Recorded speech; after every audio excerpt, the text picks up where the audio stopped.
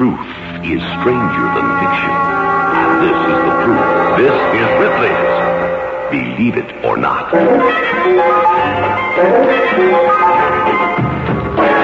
Bakht Singh, ruler of Marwar, India, was killed by his vanity. He couldn't resist trying on a robe sent to him by an enemy. The robe had been dipped in poison, and Bakht died. Believe it or not. In a moment, I'll tell you about the father of 100 crippled daughters.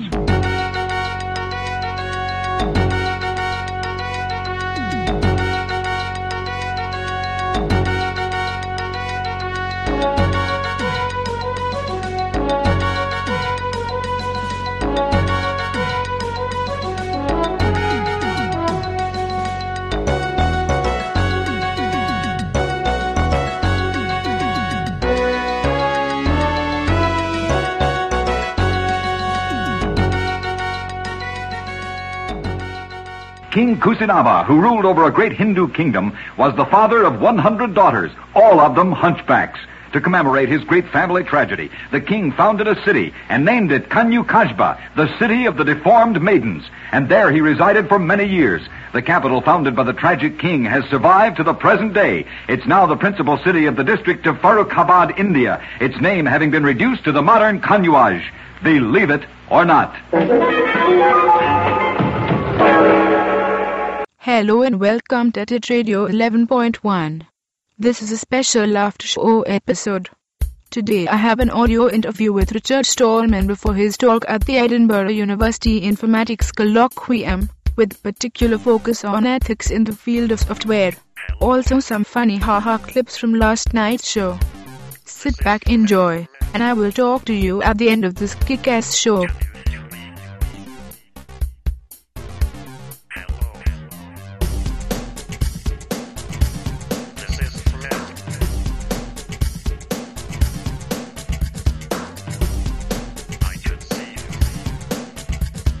If I put it on Indie Media, I wanted to ask you if it's okay for the community radio stations to take it and they might rebroadcast it in a variety of formats. It's okay for them to rebroadcast it in formats that can be played by free software. I do not want it to be transmitted in real player format or in some Microsoft-only format. It would be contradictory. Okay for you to make it available as a transcript and in translation? Yes. But when you do that, please put on a note permitting verbatim copying by everybody.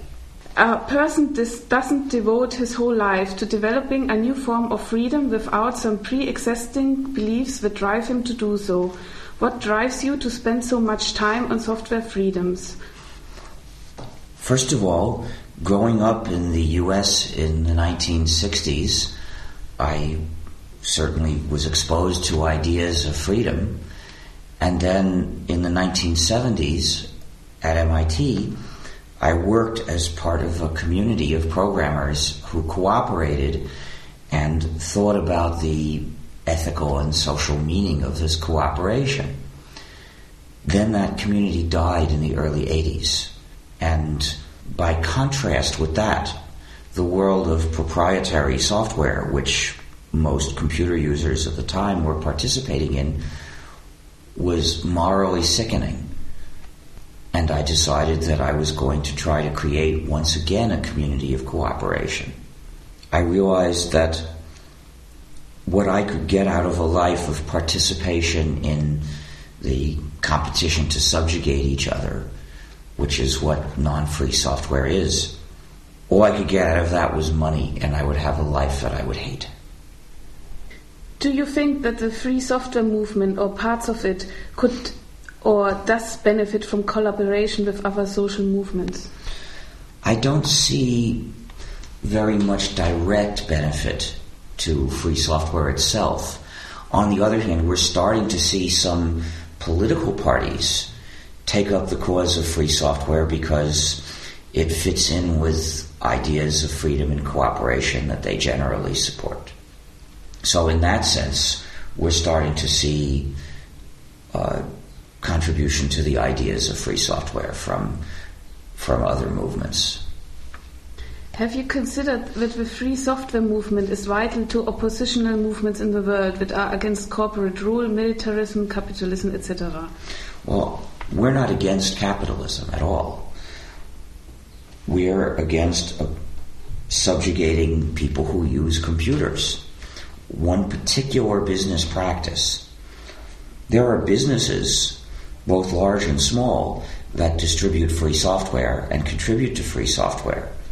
And they're welcome to use it, welcome to sell copies, and we thank them for contributing. However, free software is a movement against domination, not necessarily against corporate domination, but against any domination. The users of software should not be dominated by the developers of the software, whether those developers be corporations or individuals or universities or what.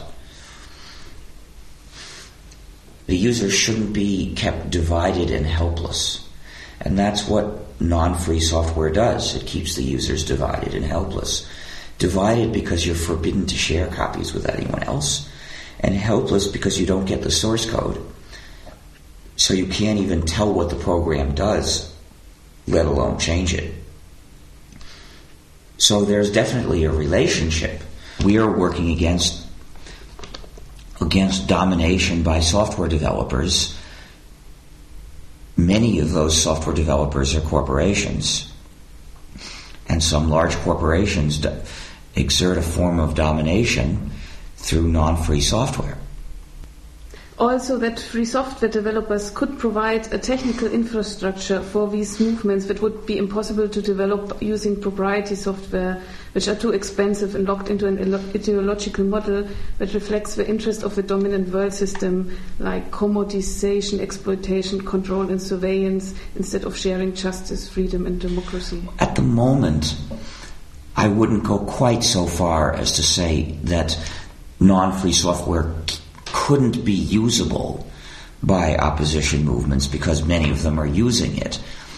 It's not ethical to use non-free software because, well, at least it's not ethical to use it, to use authorized copies.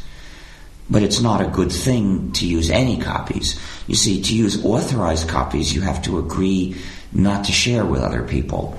And to agree to that is an unethical act in itself, which we should reject. And that is the basic reason why I started the free software movement. I wanted to make it easy to reject the unethical act of agreeing to the license of a non-free program. If you're using an unauthorized copy, then you haven't agreed to that. You haven't committed that unethical act. But you're still, you're condemned to living underground, and you're still unable to get the source code, so you can't tell for certain what those programs do, and they might in fact be carrying out surveillance.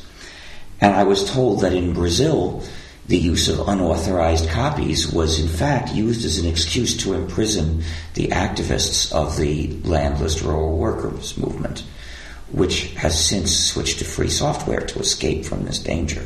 And they indeed couldn't afford the authorized copies of software. So these things are not lined up directly on a straight line, but there's an increasing parallel between them, an increasing relationship. The business corporation as a social form is very closed. It answers to no one except its shareholders, for example, a small group of people with money, and its internal bureaucratic organization is about as democratic as a Soviet ministry. Does the increasing involvement of corporations with free software strike you as something to be concerned about? Not directly, because as long as a program is free software, that means the users are not being dominated by its developers, whether those developers be a large business, a small business, a few individuals, or whatever. As long as the software is free, they are not dominating people. However, most of the users of free software do not view it in ethical and social terms.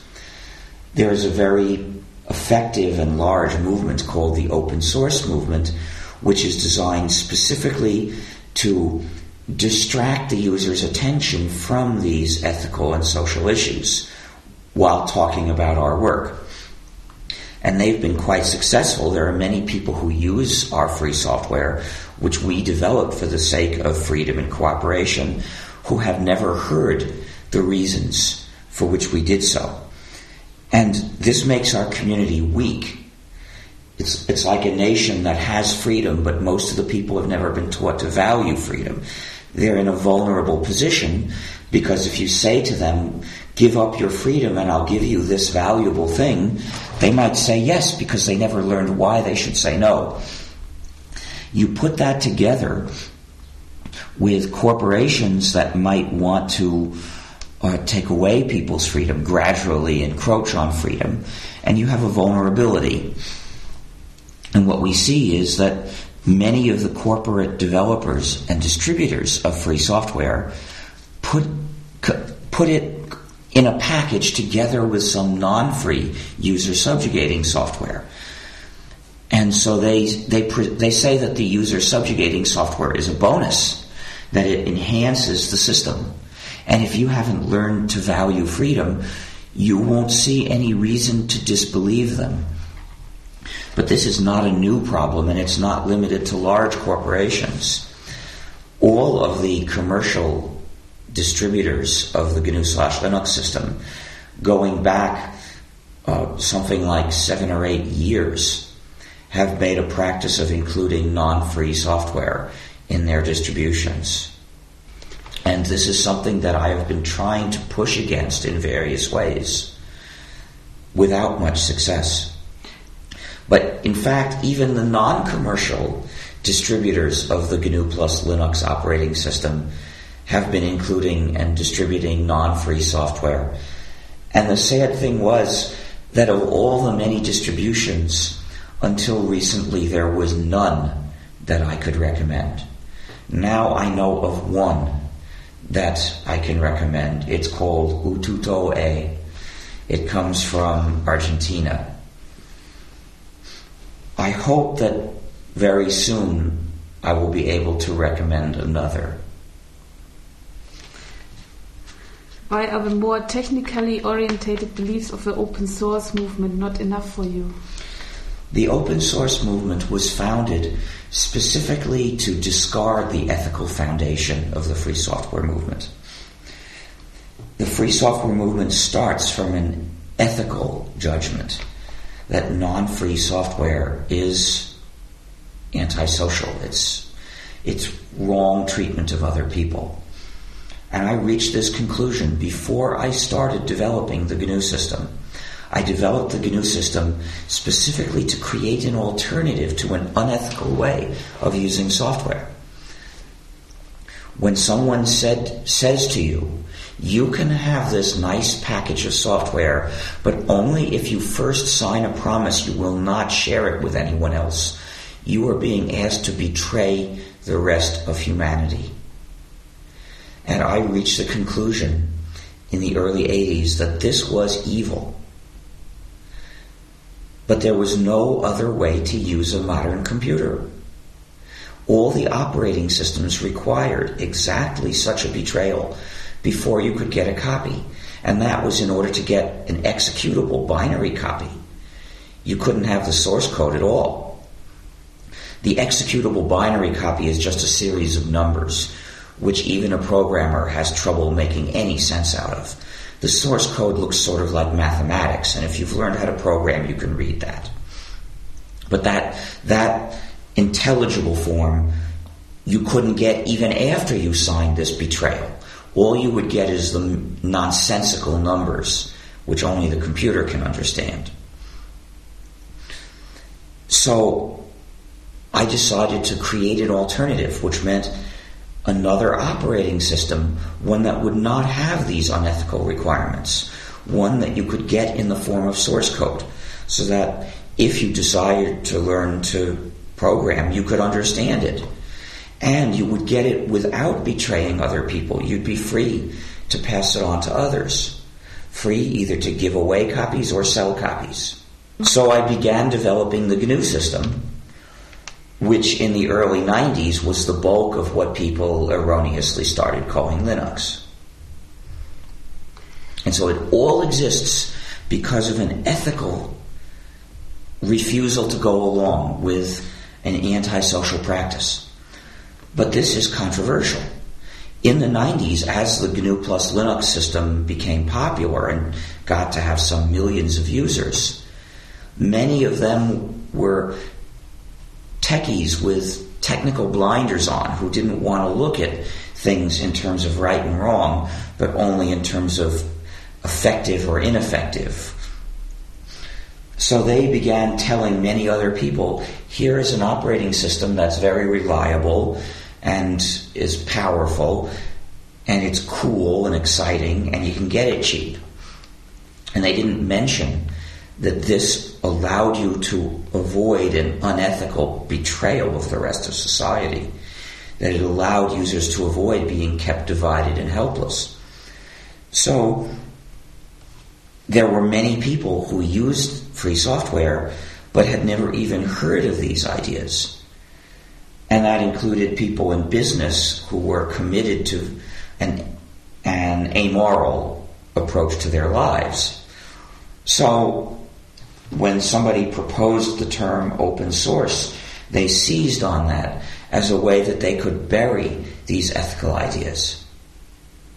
Now, they have a right to promote their views, but I don't share their views, so I decline ever to do anything under the rubric of, quote, open source, unquote, and I hope that you will too. Given that it helps users to understand the freedoms in free software, when the ambiguous use of the word free in English is clarified, what do you think of the use of the name FLOSS, as in free, libre, open source software? There are many people who, for instance, want to study our community or write about our community and want to avoid taking sides between the free software movement and the open source movement. Often they have heard primarily of the open source movement and they think that we all support it. So I point out to them that in fact our community was created by the free software movement. But then they often say that they're not addressing that particular disagreement, and they'd like to mention both movements without taking a side. So I recommend the term free/libre and often open source software as a way they can mention both movements and give equal weight to both. And they abbreviated FLOSS once they have said what it stands for. So I think if you don't want to take a side between the two movements, then yes, by all means, use that term. Of course, what I hope you'll do is take the side of the free software movement. Me always. But not everybody has to, so that term is a legitimate thing Are to you use. happy with the development of a community which has grown out of your vision of a free operating system? And in what ways did it develop differently from the vision you had at the beginning? Well, by and large, I'm pretty happy with it. But of course, there's some things that I am not happy with, mainly the weakness that so many of the people in the community do not think of it as an issue of freedom, have not learned to value their freedom or even to recognize it. That makes our future survival questionable. It makes us weak. And so when we face various threats, this weakness hampers our response. Our community could be destroyed by software idea patents. It could be destroyed by treacherous computing. It can be destroyed simply by hardware manufacturers' refusal to tell us enough about how to use the hardware so that we can't write free software to run the hardware. There are many vulnerabilities that we have over the long term. And while the things we have to do to survive these threats are different, in all cases, the more aware we are and the more motivated we are, the easier it will be for us to do whatever it takes.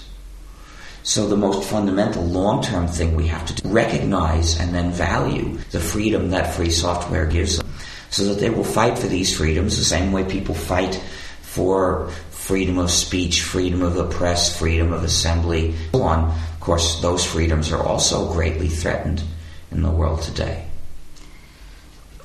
So what, in your opinion, threatens the growth of a free software at the moment?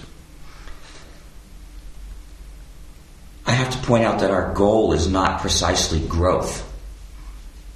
Our goal is to liberate cyberspace. Now, that does mean liberating all the users of computers. We hope that eventually they'll all switch to free software, but we shouldn't take mere success as our goal. That's missing the ultimate point. But if I take this to mean what is holding back the spread of free software, well, partly at this point it's inertia, social inertia. Lots of people have learned to use Windows, and they haven't yet learned to use GNU/Linux. It's no longer very hard to learn to use GNU/Linux. 5 years ago it was hard, now it's not.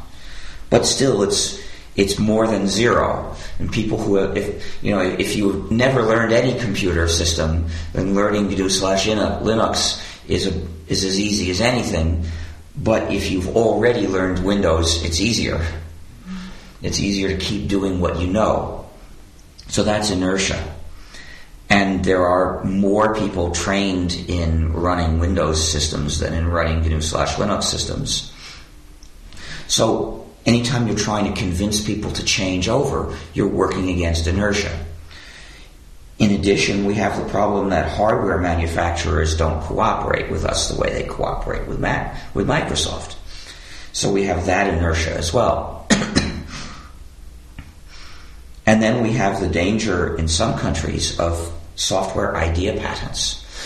I would like everybody reading this to talk to or anyone listening to this, to talk to all of their candidates for the European Parliament and ask, where do you stand on software idea patents? Will you vote to reinstate the Parliament's amendments that were adopted last September and that apparently are being removed by the Council of Ministers? Will you vote to bring back those amendments in the second reading? This is a very concrete question with a yes or no answer. You will often get other kinds of... You may get evasive answers if you ask, do you support or oppose software idea patents? The people who wrote the directive claim that it does not authorize software idea patents. They say that this is because the directive says that anything to be patented must have a technical character. But somebody in the European Commission involved with this admitted that that term means exactly what they want it to mean, Humpty Dumpty style. So, in fact, it's no limitation on anything. So if a candidate says, I support the Commission's draft because it won't allow software idea patents, you can point this out and press the question, will you vote for the Parliament's previous amendments? Okay, thanks very much. I'm different from the guys in this town.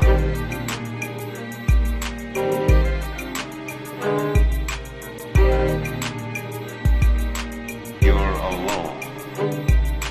An outsider. I'm different from the guys in this town.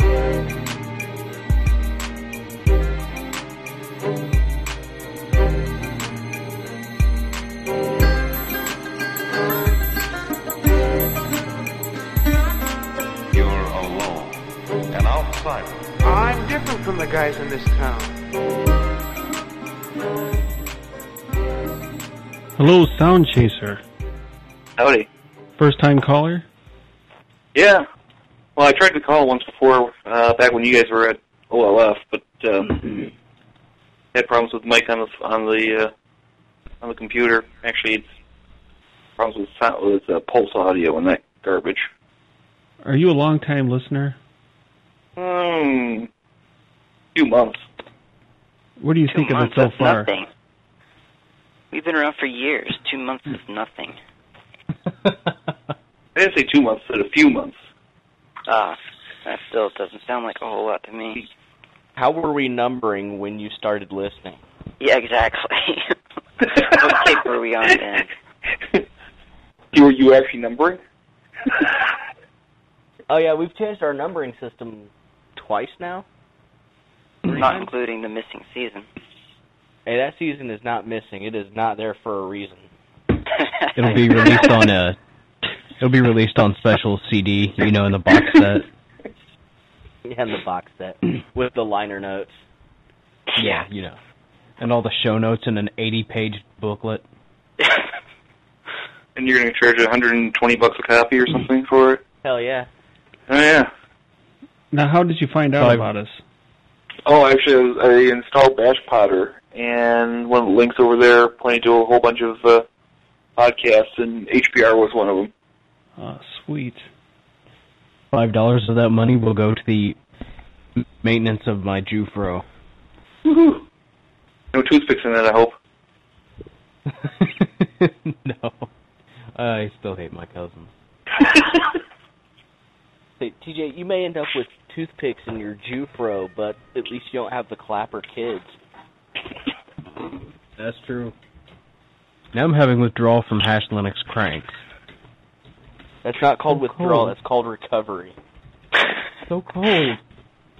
Dude, you could go into a Hash Computer Action Show, or you could try Hash Linux Outlaws. Now, wait a second. That one's not so bad. It's not so bad. I tend to wait until I've run almost out of podcasts before I listen to them. So then I end up 6 or 7 of them right in a row, and then I can't stand them for another 2 months. I only listen to one podcast, and that's the Bad Apples. That was the right answer. The Bad Apples has been a boon in my life. Because the first time he mentioned me on that show, the transmission in my scooter exploded. Yeah. It's true. You guys not. I'm riding to work, listening to the Bad Apples. It was right after Cranks had started. Had to have been. Klaatu mentions me, and I'm like, holy shit, he just said my nick. Boom! An explosion happened between my legs. I almost had to push that bastard to work. It was the next day. I just came over. I was like, hey, you want to go get some pop and all that? He's like, yeah, we got to walk. I was like, why? What happened to the scooter? Then he told me the entire story. Boom! An explosion happened between my legs. Are you two a couple? Yes. A couple of what?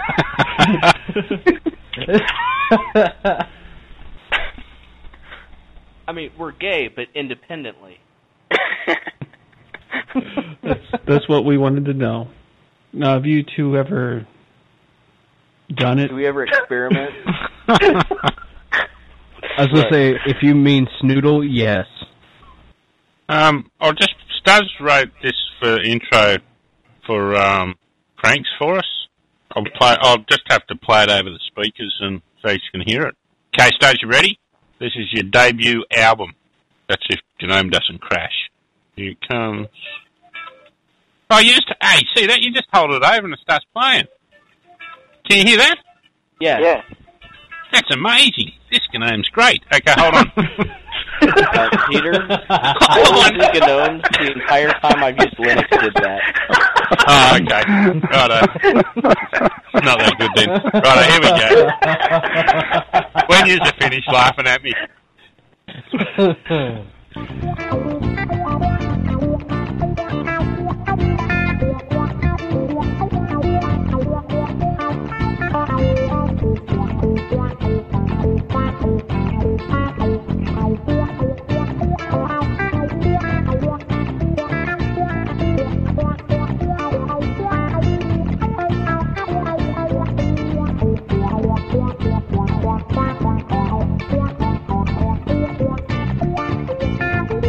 kind of catchy. I like that.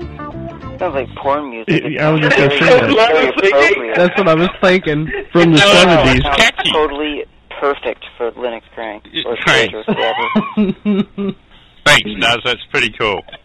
Yeah, that is pretty cool. That sounds really We needed something. Anything that gets me toe tapping's got to be all right, I reckon. Toe tapping. I took my pants off on that one. I wouldn't have, but I wasn't wearing any the whole time.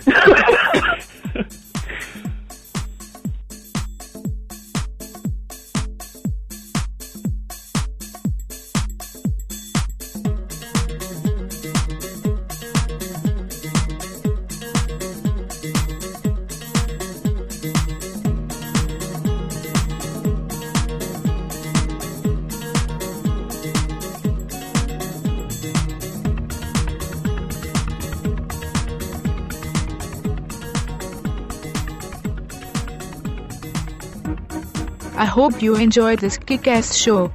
Please send feedback to feedback@titradio.info and check out the show notes at titradio.info.